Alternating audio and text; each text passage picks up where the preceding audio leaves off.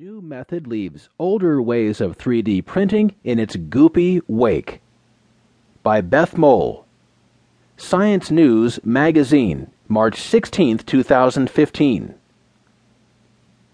Researchers have created a versatile method for producing three-dimensional objects from a puddle of goo in mere minutes, faster than the current 3D printers by orders of magnitude.